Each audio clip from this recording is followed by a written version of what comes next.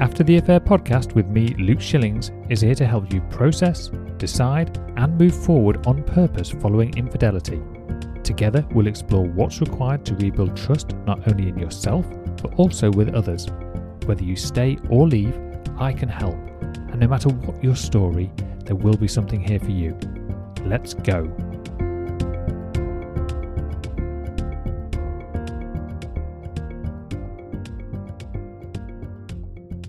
Hello and welcome to episode number 27 of the After the Affair podcast with myself, Luke Shillings. Self-worth. Self-worth is a fundamental aspect of somebody's identity and sense of value as a human being. It can be greatly impacted by a variety of factors, including personal experiences and relationships. Infidelity, the act of being unfaithful or disloyal to a partner, is one such factor that can have significant impact on your self-worth. The betrayal of trust and the violation of commitment can leave you feeling devalued, unworthy, and uncertain about your place in the relationship and within the world.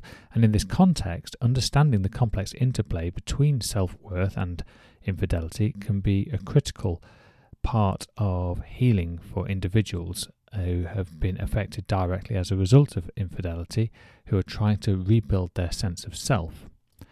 To help me explore this further, I've invited David Redbord onto the podcast today, and we're going to have a discussion specifically around this topic. David Redbord is a #1 international best-selling author, practicing therapist in the state of Colorado, and a self-worth coach who works primarily with men. He has 2 master's degrees, one in public health and one in counselling, and here to chat with us today about the intersection of infidelity, trauma, and self-worth. So let's get into it. Okay, so first of all, David, thanks ever so much for being here. It's great to have you on the podcast.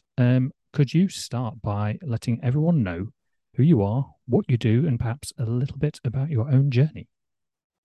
Hey, I'm David Redbord. I'm a practicing therapist in the state of Colorado, and I'm also a self-worth coach primarily for men. How I got here is, for a long time, I struggled with my own self-worth and my own self-esteem, and even my own emotional journey. At a young age, I was diagnosed with anxiety and depression. And certainly I had a bunch of trauma as a kid that I think majorly contributed to that. And so it's been a long healing journey for me. And now I'm enjoying supporting other people in their healing journey. Amazing. So is this something, have you been on this journey sort of literally throughout your entire life, or is it something that you recognized more in adulthood and then have worked on it more specifically more recently? I'd like to say that I've been on it in a hardcore way for about 13 years or so now. So a fairly significant amount of time. Yeah. So how would you define self-worth and why is it important? So to me, self-worth is made up of 2 things. It's made up of these other words that we often use in its place. So self-confidence and self-esteem. So I would say self-esteem is how you value yourself, right? Like esteem coming from estimate, right? What's the value of something? So how am I estimating my own value? And then self-confidence is how am I portraying myself to other people? Am I portraying my value to other people?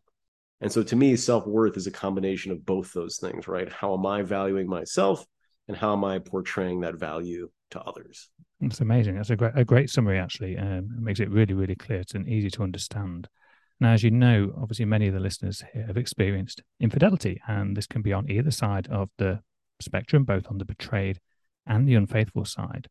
But in both cases, in the aftermath of infidelity, many people struggle with feelings of low self-worth. And I'd just like to know what your thoughts are on how someone can begin to rebuild their sense of self-worth after experiencing betrayal.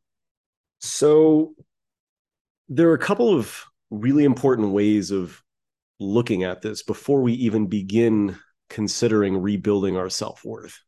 And so I want to go through those two lenses before we even talk about self-worth. So the first place I want to start is a framework called the drama triangle. And this is one of the most empowering frameworks I've ever come across. And it's got 3 positions on it. That's why it's called the drama triangle. And so you've got the victim, the persecutor, and the rescuer. And so, really briefly, this framework is so powerful because this is such a common dynamic. And when I run through the positions on the drama triangle now, I think it'll make sense why this is so common. So as you listen, see if you can recognize yourself in how you've shown up, either in your romantic relationship or in any of your other relationships, in any of these positions. So the victim position on the drama triangle looks like feeling helpless, feeling powerless, not knowing how to make change, not believing you can change. The persecutor position points the finger of blame at the victim and judges them, blames them, and criticizes the victim, keeping them in the victim role. And then the rescuer looks at the victim and says, don't worry, I'll save you. Even though I don't want to, I feel obligated to do so. And over time, as I continue saving you, I'm going to resent you more and more and more. And so this is the dynamic, like the rescuer is catching a fish for the victim over and over and over, rather than teaching the victim to fish by his or herself. When we're going through infidelity, it's very easy for us to take personally the infidelity that happened, right? Our partner did this to us and thereby put ourselves in the victim role, right? This person did this to me. They have hurt me. Really, this is where so we're putting ourselves in the victim position and we're putting them in the persecutor role, right? They're harming us. We're making them the bad guy. Really, this is where we now have to bring in the other lens, which is from Esther Perel. And this idea that Esther Perel talks about why do couples cheat? Why do people cheat? And essentially what it comes down to is this culturally normative idea that we expect our partner to meet all of our needs. Right? We expect them to be our confidant, our lover, our friend, our adventure companion, and so on. And this idea that we're putting a lot of pressure on one person, and when we don't get those needs met through one person, we end up looking outside the relationship to meet those needs, whether emotional needs or companionship needs or sexual needs. And so really, when infidelity is happening, that's what the other person is doing. They're looking outside the relationship as a way of getting their needs met, and they're not actually trying to do anything to you so much as trying to get their own needs met. And so if we can realize that, then we can avoid taking the infidelity personally and making it mean something about us.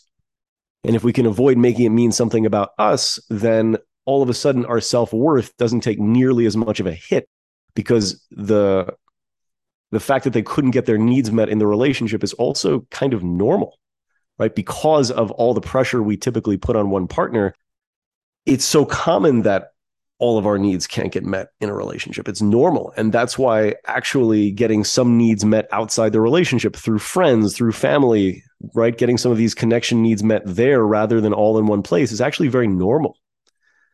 And so if we can recognize that it's not necessarily something that we said or did that led to the infidelity, that it doesn't necessarily have anything to do with us, all of a sudden it's okay. We're okay, right? It doesn't mean anything bad about us. And so our self-worth doesn't have to take the same hit, right? It's not to say the cheating, it's not to say I'm condoning cheating or infidelity, but rather that if we can not take it personally by recognizing that this is just another person trying to get their needs met, then we don't take such a big hit to our self-worth. Exactly. That's brilliant. And I think from my perspective and some of the things that I look at with my clients and some of the things that I talk about on the podcast specifically, we look at this concept of the want match, and very much in the way that you're talking about people thinking that their needs need to be met by their significant other. Exactly what has created that is, I think, is a complex thing, but so there's definitely a societal pressure there. But of course, the reality is that, like you say, that's not realistic. It's not realistic to expect all of your needs to be met by that one other person. And therefore, you are setting yourself up to a guarantee failure, because then there's no way they can possibly meet all those needs. When you're using something, or a term that I use is called the want match, which is something that was taught to me, which is this idea that when two partners come together, they can agree on all of the things that they both want.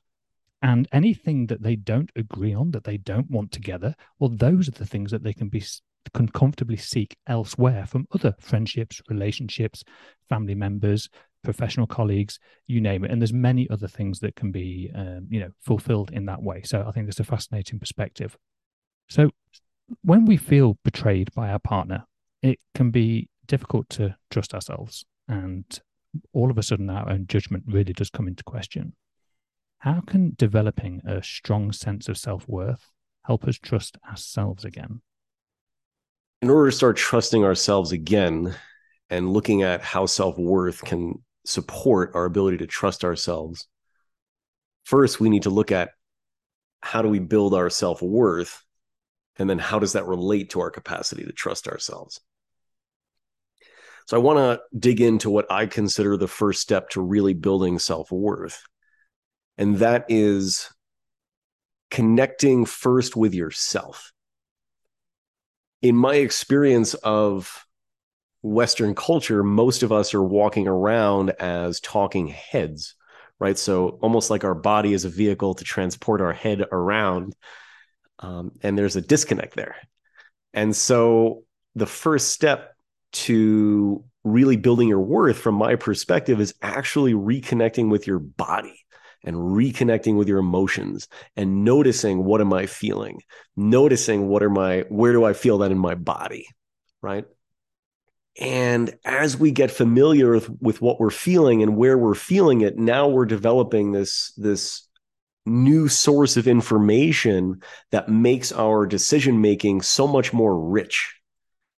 And so we can actually make healthier, better decisions when we have our body online and our emotions online as sources of information in addition to what we're getting from our mind. And if we're using all of those sources, right, body, heart, mind, now we can begin to trust ourselves because of being in tune with ourselves, right? When we have that information, we have this capacity to listen to ourselves in a way that we didn't have before. Okay.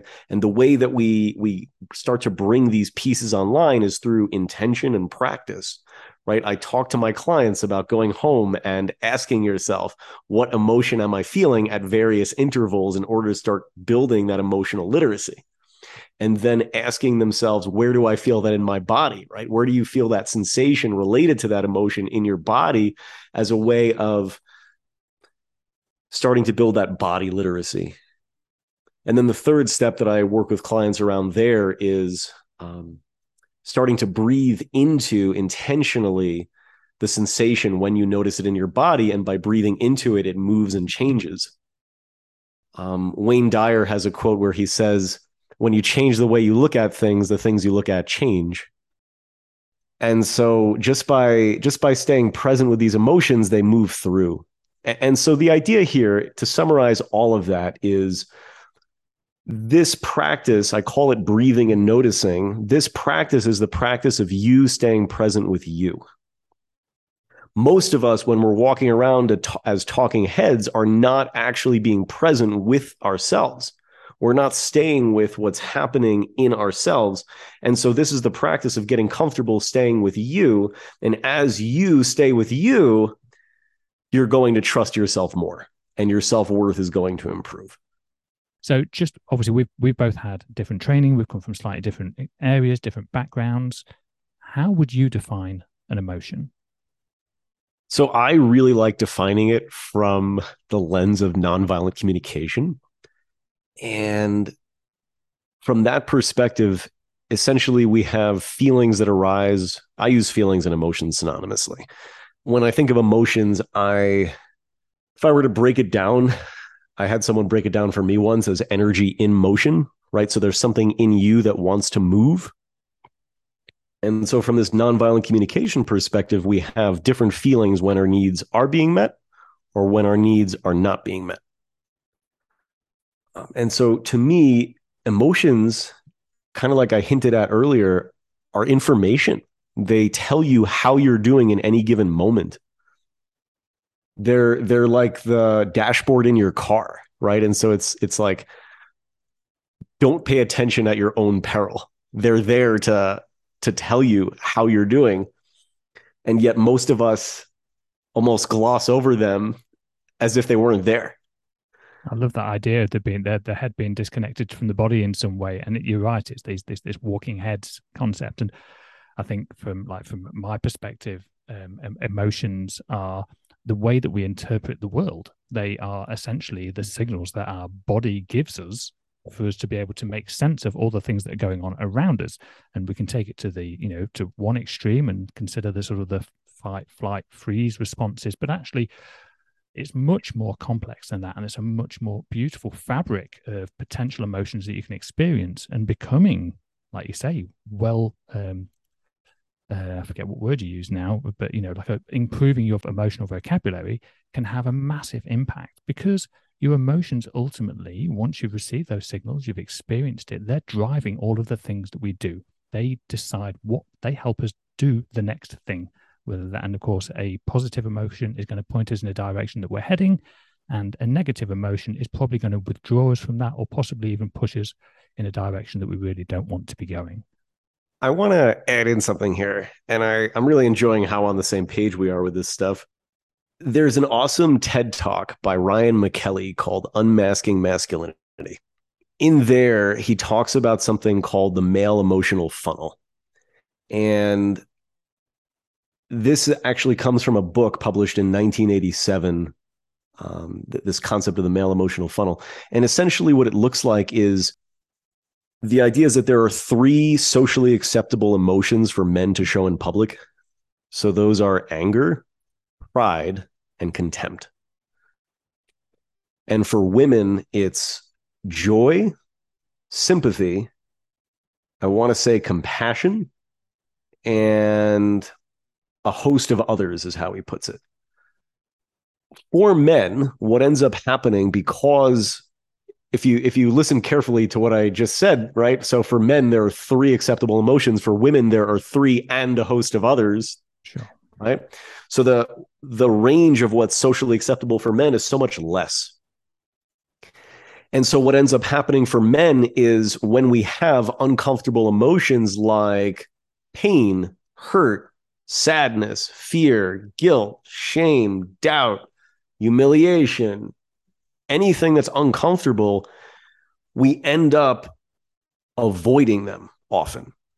And the beauty of this framework, this male emotional funnel framework, is he talks about the 5 ways that men in particular, but really everyone, avoid their emotions: through denying them, suppressing them, blaming others, ignoring them, or self-medicating with drugs and alcohol.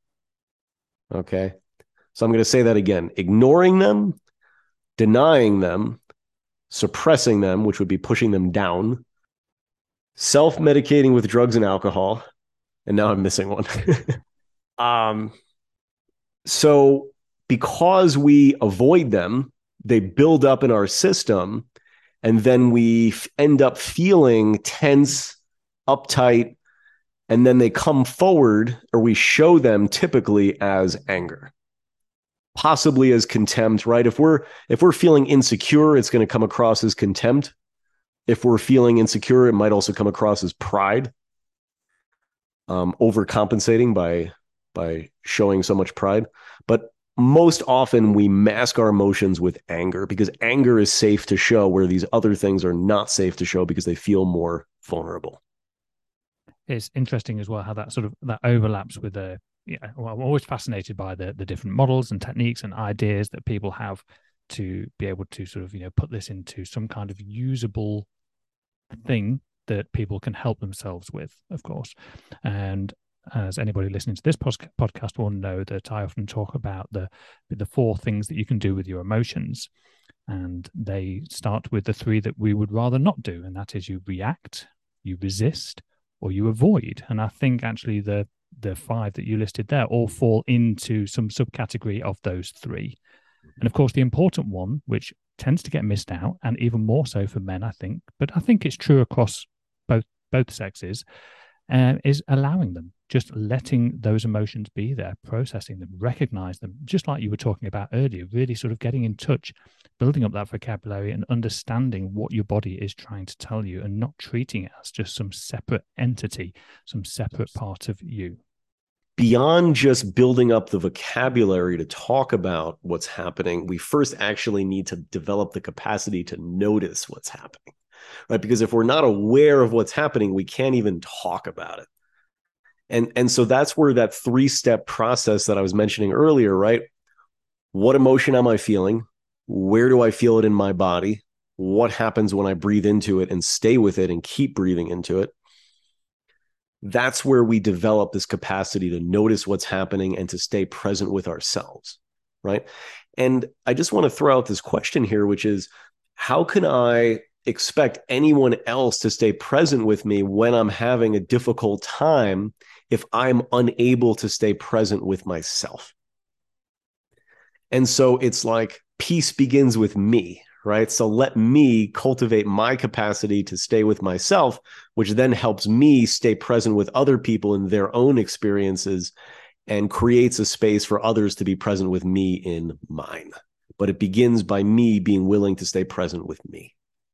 Again, so powerful and so true. And it also relates back to something that I can think of when I first went through my own infidelity experience. I chose to focus on my children. They were there, and they were something that I could use as like a distraction, for want of a better word, or at least I thought. And also, that was the messages I was receiving from externally. It's like, this is the thing that will help you get through this difficult time. And so it's like, basically what I was hearing and what I was believing myself was, put the children first. Now, I can't remember if I've said this live on the podcast before or not, but actually what I learnt pretty quickly, actually, and what I realized was so powerful, that actually the best thing I could possibly do for my children, in fact, everybody in my life, was to put myself first. And that really started with getting a better understanding of what I was feeling, what I was experiencing, exploring not just the emotions and the physical vibrations that we've been talking about today, but also the thinking behind that and what beliefs I had, and really started to sort of unpick that and sort of peel those layers back, which created just a completely different version of me. And now I am a much, much better person for it. And many of the clients that I work with are experiencing the exact same changes. So yeah, it's a great comparison there. Amazing. The way one of my teachers put it to me was, fill your own cup and then serve others with the overflow. You can't serve anyone from an empty cup. So true. So true. So sometimes after an affair, we can become fixated. And this touches a little bit what I mentioned a moment ago, fixated on the opinions of others and feel like we're constantly being judged. I remember specifically feeling like everybody knew how I should feel and how I should act and what I should do, which was quite strange, because actually a lot of the time, once I actually made contact with myself, I recognized that they weren't necessarily the ways that I did feel or the way that I wanted to act and behave in that moment. So how can we work on developing a sense of self-worth that doesn't rely on that external validation? So you said 2 key words in there to me. One is shoulds, right? Getting these shoulds from others. And the other one is contacting yourself. Okay. And I notice that that's a theme of our chat today, is really about connecting with yourself as a source of self-worth and also well-being.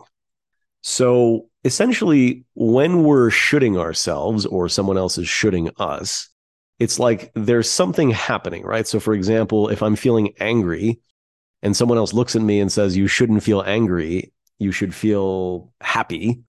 Essentially what they're doing is they're sort of layering over how I actually feel with a sense of how they think I should feel. And so what we want to start doing is letting go of the shoulds, right? The should is not reality. The should is someone else's make-believe about what they think reality should look like. So if let's say they were like, you should be happy when you're feeling angry. Essentially, if you bought into that, you'd be like buying someone else's version of reality. It's not actually true. And so what we need to concern ourselves with is what is true, right? What actually are you feeling? And that's where, of course, contacting yourself comes into focus, right? And again, it's so funny on this particular conversation. I sound a little bit like a broken record insofar as that's where knowing what's true for you comes in handy, right? Because then you can say, well, actually, this is what's true for me, and let go of anyone else's pressure as to how you should be feeling or what you should be doing. And the way that that comes is by being in tune with yourself. Again, knowing that most of us culturally are not in tune with ourselves because the culture is really supportive of putting the attention outside ourselves. I think it's a message worth repeating. Yes, you're right. We have touched on this a little bit, and of course, the whole element of self-worth and self-esteem and building up that self-confidence that you spoke about earlier. All of these things really play into being the individual and taking full responsibility for ourselves, and then showing up as the best version of ourselves, not only for us but also for the people in our lives. But it's interesting, as you were talking then, it was just making me think. I wonder how far through life so many people go, bouncing from one pillar to the other, living through the shoulds of others, both through the individuals, through the expectations from their parents and their peers, and then society, social media, or magazines and things from the past. We were sort of molded unintentionally, or at least from our perspective, and not really realizing what impact that has. And it's only you get to a certain point in your life, and sometimes it takes a significant event like infidelity or like some other, sort of traumatic experience to really sort of shake the system up, to then be able to give you some perspective where you can actually all of a sudden realize, who am I? Who am I? And I think everything that you're speaking about, everything I'm speaking about, is really falling in line with actually starting to really identify who you are, so that you can start working on all of those things and recognize that actually that external validation that I mentioned is just not necessary. And not only is it not necessary, it's actually quite damaging, because it's taking you further from your true sense of self. Now, we know that infidelity can cause a lot of pain, and it can obviously damage our self-esteem and our self-worth, as we've been speaking about today. One of the common things that gets brought to me, is also a concept that I speak a lot about, is the element of forgiveness. Now, of course, when it comes to betrayal of any sort, the natural thought is, well, I should be if I'm going to get to the point where I'm going to forgive, I'm going to be forgiving the other person. Like, it's always about the person who's done the wrong. So sort of bringing back up to what you were talking about earlier in terms of the victim, the persecutor, and the rescue. Well, obviously this is the victim wanting theoretically to forgive the persecutor, but of course there's actually quite a lot of room for forgiving yourself because of everything that we've just discussed, this life that we've bounced through. So yeah, I'd like to sort of ask a little bit more that how can we begin to forgive ourselves and move towards healing and growth from your perspective? I want to respond to something you said before you asked me this question about forgiveness, and then I want to circle back to forgiveness in just a minute. I really appreciated what you said about expectations from others, from family, from culture, from religion, from school, etc., and how in the process of receiving those expectations, we can actually lose touch with who we really are and what we really want. And so I wanted to issue an invitation to your listeners and invite them to pull out a piece of paper, and maybe even just pause the podcast episode right here and pull out a piece of paper and make 3 columns. And in the first column, write down different areas of your life, right? What you do for work, what you do for relationship, what you do with your kids. And then in the middle column, write down what are the beliefs that you got from other people about how you're supposed to be doing this, right? What did other people tell you that this is supposed to look like, that it should look like? What were their expectations? And then in the third column, write down, what do you really want, right? What's true for you and how you want to show up in each of these situations that make up your life. Is that making sense? It is. Yeah, yeah, absolutely. And so then to take it even a little further, you might ask yourself, once you've written down how you want to be showing up in those situations, ask yourself, what are the obstacles that are keeping you from showing up that way in those situations? And then to take it even a little further, what can you do to overcome each of those obstacles? Right. And so the idea here to put all of that in a single word would be authenticity, right? Letting go of other people's expectations and noticing how you want to show up instead and taking action to show up that way. That's going to lead you to show up more and more and more as your authentic self. And as you show up more and more as your authentic self, your self-worth is going to improve, and other people, you're going to magnetize the people that are drawn to you showing up that way, and you're going to repel the people that are not interested in the real you. And this is actually how you're going to determine the people that are real friends, the people that are real connections, and the people that are not. The ones that are not are going to move away. The ones that are going to be drawn in further by your honesty, your openness, your authenticity. Fantastic. It's interesting. We've already mentioned shoulds a couple of times, and we've used it more in the context of shoulds from others. But of course, it's very easy to take those shoulds on board as your own. And this can obviously get very, I say obviously, maybe it's not obvious. Shoulds, when you start shoulding yourself, it can be very dangerous because it leads to set an expectation, and therefore it's an expectation that you can fail to achieve. Now, you've already got some thing that you're trying to do in the world, and you're already feeling maybe unsuccessful in that particular endeavor, whatever that may be. And then when you set an expectation, I should achieve that thing, I should do this thing, and then you fail to do that, then it's just an extra thing to beat yourself up about and send you on this downward sort of negative spiral. So, just as a quick reframe of how you could look at that alternatively, you could maybe insert, I'm learning how to do this thing, or I'm moving towards this thing, or I'm creating this new thing that I'm trying to achieve, rather than having that should word in there. And I think that's just important to add in, just in case anybody had missed that as we were talking through. So bringing us back to forgiveness, David, what are your thoughts on forgiveness and how we can begin to forgive ourselves specifically and move towards healing? You took the words right out of my mouth about I am learning too in your affirmations and goals, rather than looking at it and holding yourself to a standard and not meeting that standard. Yeah, you took the words right out of my mouth there. So forgiveness. So we have two issues here when it comes to forgiveness. We have forgiveness of the other, and we have forgiveness of ourselves. So what I want to offer here is I want to come back to the drama triangle, and I want to come back to this idea of taking things personally versus noticing that this is another person trying to meet their needs, most likely not doing anything out of malice or a real intent to harm, so much as they are just trying to meet their own needs. When we're in the drama triangle and we're holding the idea that this other person is doing this to us, we're putting ourselves in the victim position, which is where we end up feeling helpless and powerless. And so then what we need to do is we need to step out of the drama triangle. We need to step out of the drama triangle. And this is where I spend some of my time with clients talking about two things, right? This is how we get out of the drama triangle. Number one, what did I say or do that contributed to the present dynamic?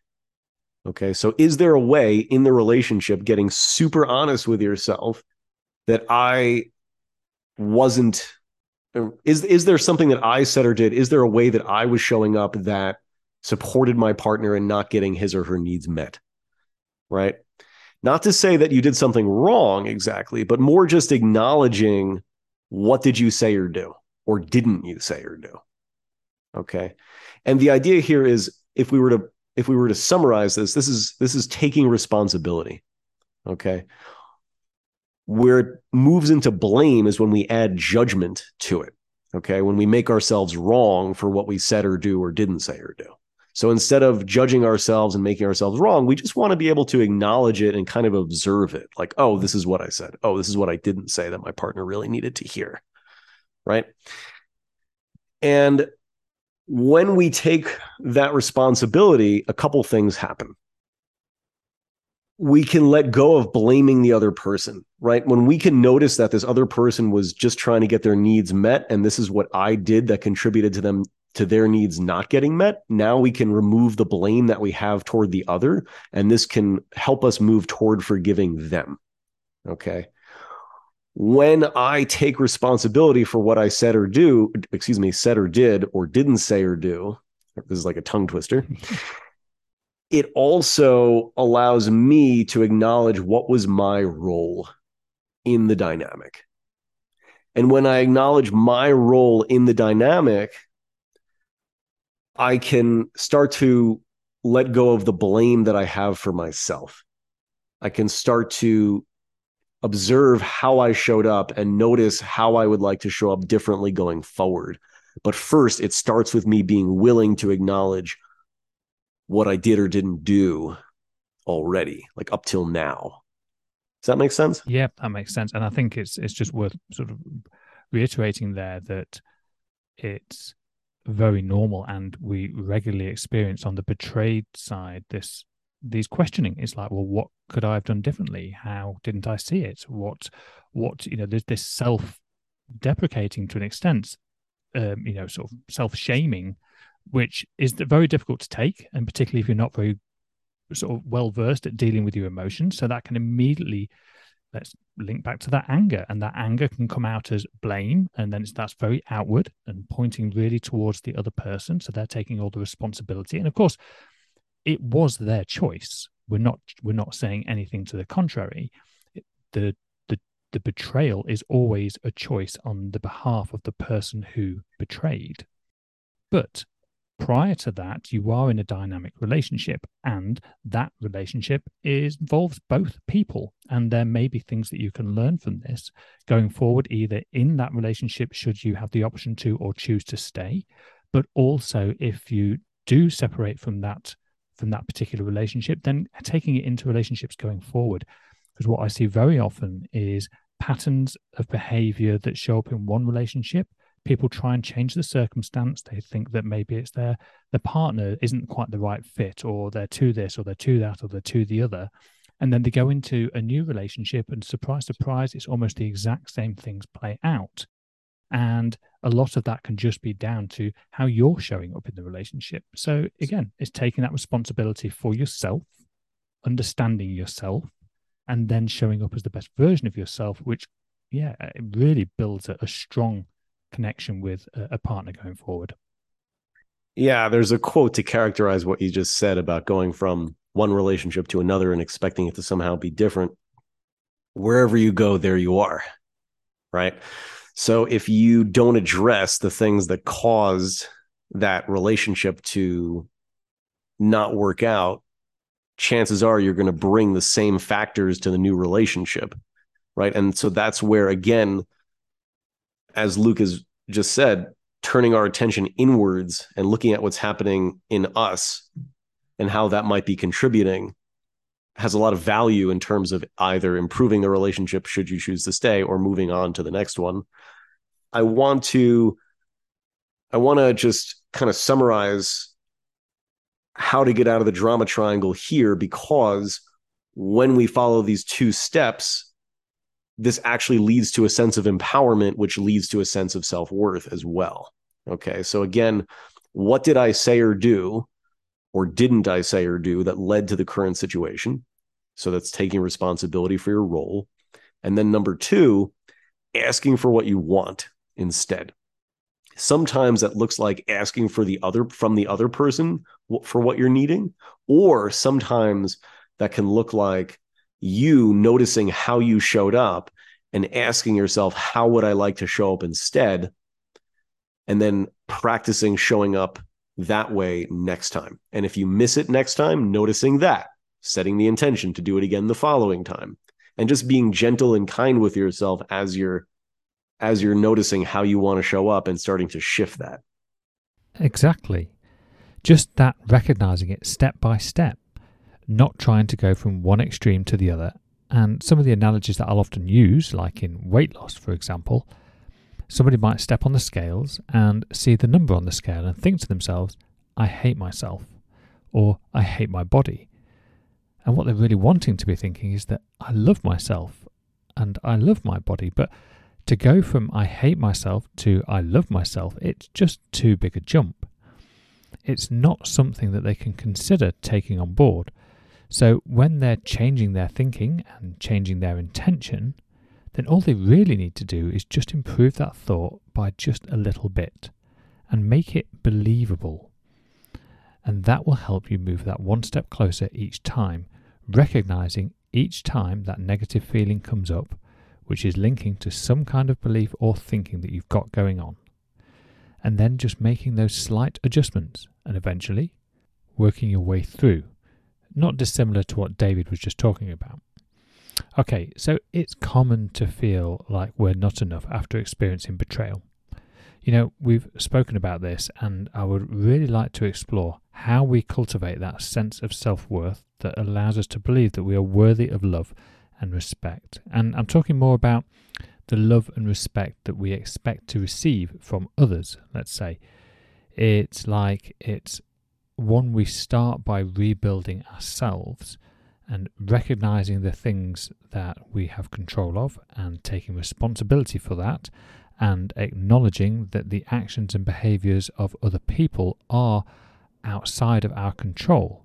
But then I've seen people who start to build that journey and they start to get more self-confident about themselves and more trusting of themselves, but they're still not quite at that point where they're ready to open the door, hypothetically speaking, to love coming in from another person or the attention and attraction that they might receive from another person. So this links back together with the trust that we've been speaking about. So I'm just interested in knowing what your thoughts are from that perspective, David. Yeah, thank you. What a beautiful question. So if I'm hearing the question right, it's how do I feel good enough and how do I feel worthy enough to allow myself to receive love again? Yes, the receiving. Yeah. So the first thing is when, and this might sound so obvious, so bear with me for a second. When we experience infidelity, we feel hurt, right? I think it's so natural to feel hurt. And in that hurt, in that pain, there can be a closing of your heart, okay? And that closing is happening as a way of self-protection. It's to shield you unconsciously from receiving additional hurt and pain that would mirror the hurt and pain that you felt as a result of the infidelity. Okay, so to say that slightly differently, once you experience that hurt, there's a way that we can close up and close off and protect ourselves so as to not get hurt the same way again. However, in that closing off, rather, we also keep ourselves from receiving love and appreciation and kindness and care and these other beautiful good things that actually make life worth living.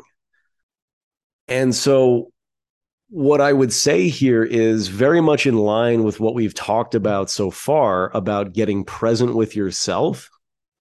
It starts with you, right? It starts with you slowing down and being able to be in the here and now and noticing the things that you're doing in your own life, right?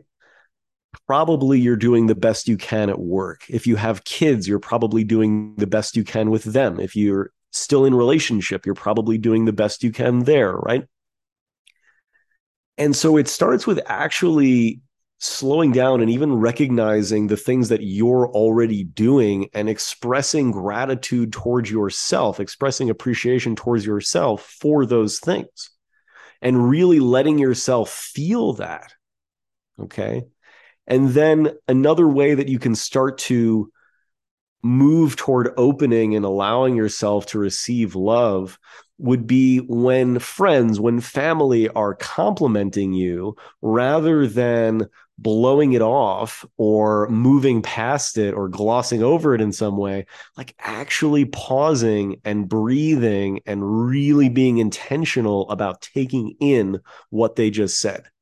Maybe saying thank you and verbally acknowledging it and not immediately moving on to something else, but actually breathing in intentionally and breathing in that compliment and moving it through your body as a way of being so intentional about taking in what's just been said to you. And so now we're cultivating our capacity to receive both from ourselves and from others. And over time, this is going to support you in shifting toward being able to take in love. I want to add in one other piece here too, which seems really important.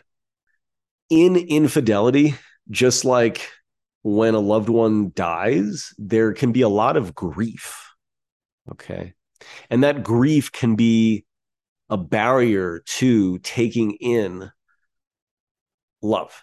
And so what we want to do is we want to make sure that we're giving ourselves the space to really feel that grief if it's there, or to feel that hurt and not make it wrong, and to not ignore, deny, suppress, blame, or self-medicate, right? We really want to be present with what we're feeling and allowing it to move through, so that by letting it move through, it leaves space inside for us to be able to receive something new in its place, right? If we're not allowing it to move through, then it gets stuck in the system. And then we're not going to be able to take in new energy, new love, new appreciation, care, and so forth. I think that's a great place to stop and wrap it up today. I can't believe how quickly the time's gone. It's been absolutely fantastic having you on the podcast today, David. So thank you again very, very much. I have no doubt that my listeners will have found it extremely helpful. So before you go, where can everybody find out more about you and the work that you do? So I would love to share something with your listeners. I have a guide, the 6 Steps to Creating Lasting Self-Worth. They can go to seeyourworthchallenge.com/guide to go ahead and get that. And then I have a YouTube channel as well, where they can get awesome tools to further their development of self-worth. Amazing. So I will include those links in the show notes. And again, thanks ever so much, David, and take care.